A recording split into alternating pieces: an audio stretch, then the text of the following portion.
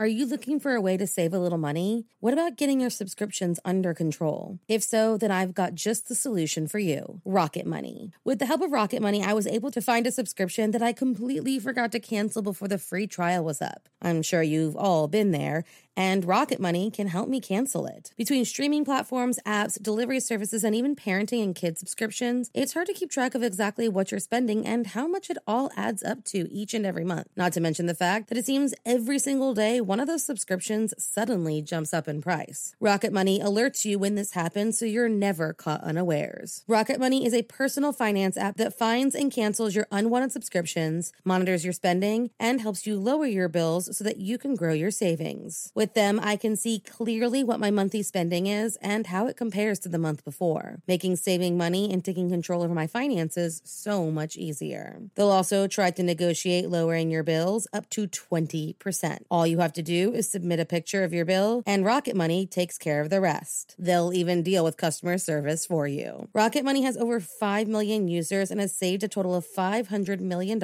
in canceled subscriptions, saving members up to $740 a year when using all of the app's features. Stop wasting money on things you don't use. Cancel your unwanted subscriptions by going to rocketmoney.com/morningcup. That's rocketmoney.com/morningcup. rocketmoney.com/morningcup.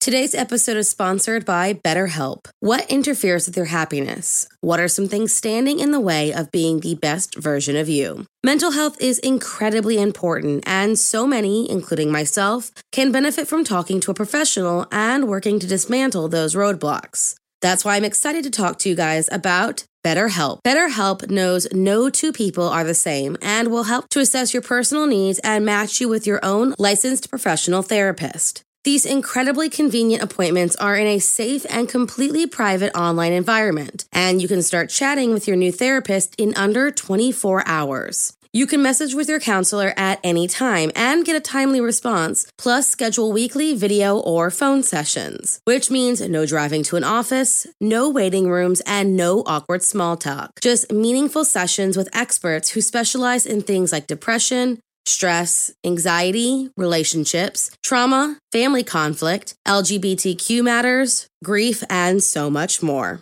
There is truly someone there for everyone. And BetterHelp is committed to finding your perfect match, which means if you and your counselor don't mesh for whatever reason, they make it easy and free to seek someone new if needed. BetterHelp is more affordable than traditional offline counseling. And with financial aid available and access worldwide, they truly make it easy for anyone to seek the help they need.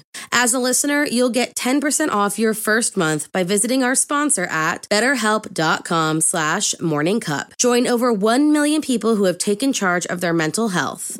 There were 2 more murders 15 miles away. When police arrived, they found the telephones and electricity lines. We have a weird homicide. In a scene described by one investigator as reminiscent of a weird...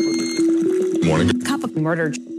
PTSD is a horrible condition that affects about 8 million adults in a given year, with our veterans and soldiers bearing the brunt of the issues. On May 4th, 1999, a highly decorated Vietnam veteran was executed for murdering an elderly woman. An attack that, if you believe his story, was brought on by a Vietnam flashback that brought him back to one of the worst moments of his life. So if you like your coffee hot but your bones chilled, sit back and start your day with a morning cup of murder. Manuel Pina Babbitt, or Manny to everyone who knew him, was born on May 3, 1949, in a small community of immigrants from the Cape Verde Islands in Wareham, Massachusetts. He and his 10-person family lived in poverty without a toilet or hot water, an abusive father, and a mentally ill mother. Manny tried his best to get by, but dropped out of school in the 7th grade due to a number of learning disabilities, and at just barely 18, went to a recruitment office to try and join the Marines and make a better life for himself. When the recruiter realized he couldn't fill out the forms, he filled them out for him. 6 months later, he was in the middle of a 77-day siege with the North Vietnamese army that was later referred to as one of the longest and bloodiest battles during the war, and he became one of the 2,000 injured at the Khai Son when he was hit in the head and hand by rocket fragments. He was placed in a helicopter filled with body bags and flown to receive medical treatment. 1 week later, he was flown right back into the battle. When all was said and done, nearly 1,000 Marines, 15,000 Vietnamese soldiers, and thousands of civilians were dead.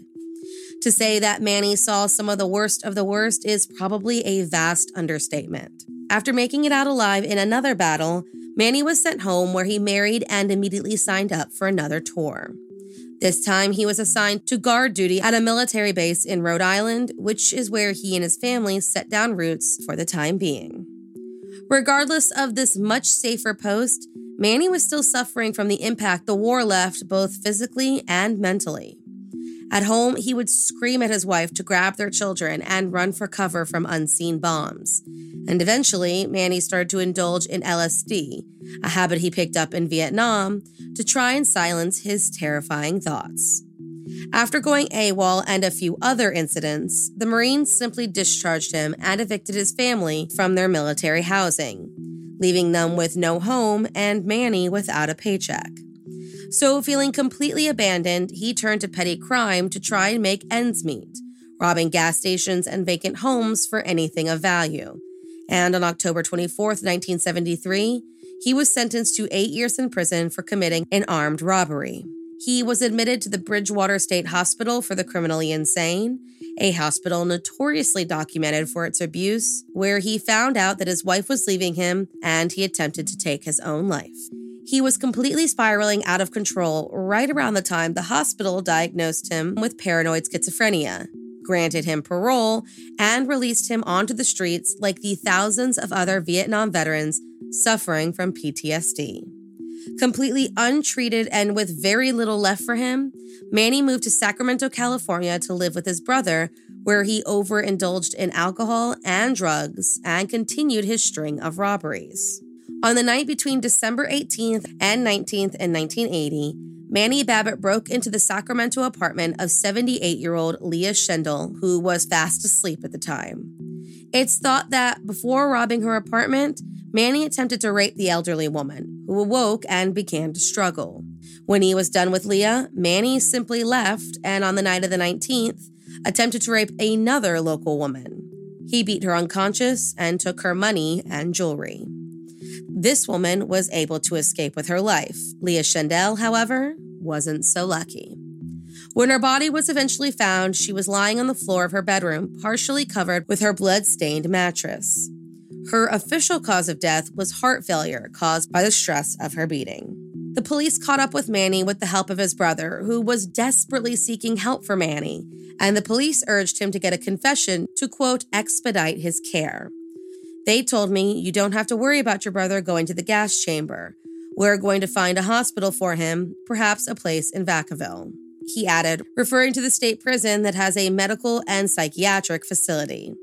Bill has since said he feels like Judas for delivering his brother into the hands of his executioners. When he finally got his brother to speak, this was what Manny had to say. After spending the evening drinking and smoking marijuana, Manny was walking on the streets and saw headlights coming down a hill in his direction. Something about this brought him right back to Kai Sun, and he began walking to the nearest home to try and get to safety, Leah's apartment. He claimed that that was all he could remember from that night, but police surmised that, after entering the apartment through a sliced screen, he beat Leah so badly that he shattered her dentures. Her heart attack followed soon thereafter. Manny was brought to trial where his lawyers attempted to prove that the headlights forced him to disassociate, triggering his untreated PTSD, and forcing him to take cover in Leah's apartment, even stating that the way her body was covered and the leather cord he tied around her ankle showed the mindset he was in, that the Marines were taught to protect the bodies of their fallen men by covering them with whatever was handy, and to tie a tag to their feet for identification. Unfortunately, the judge and jury didn't agree, and on July 6, 1982, he was sentenced to death for the murder and attempted rape.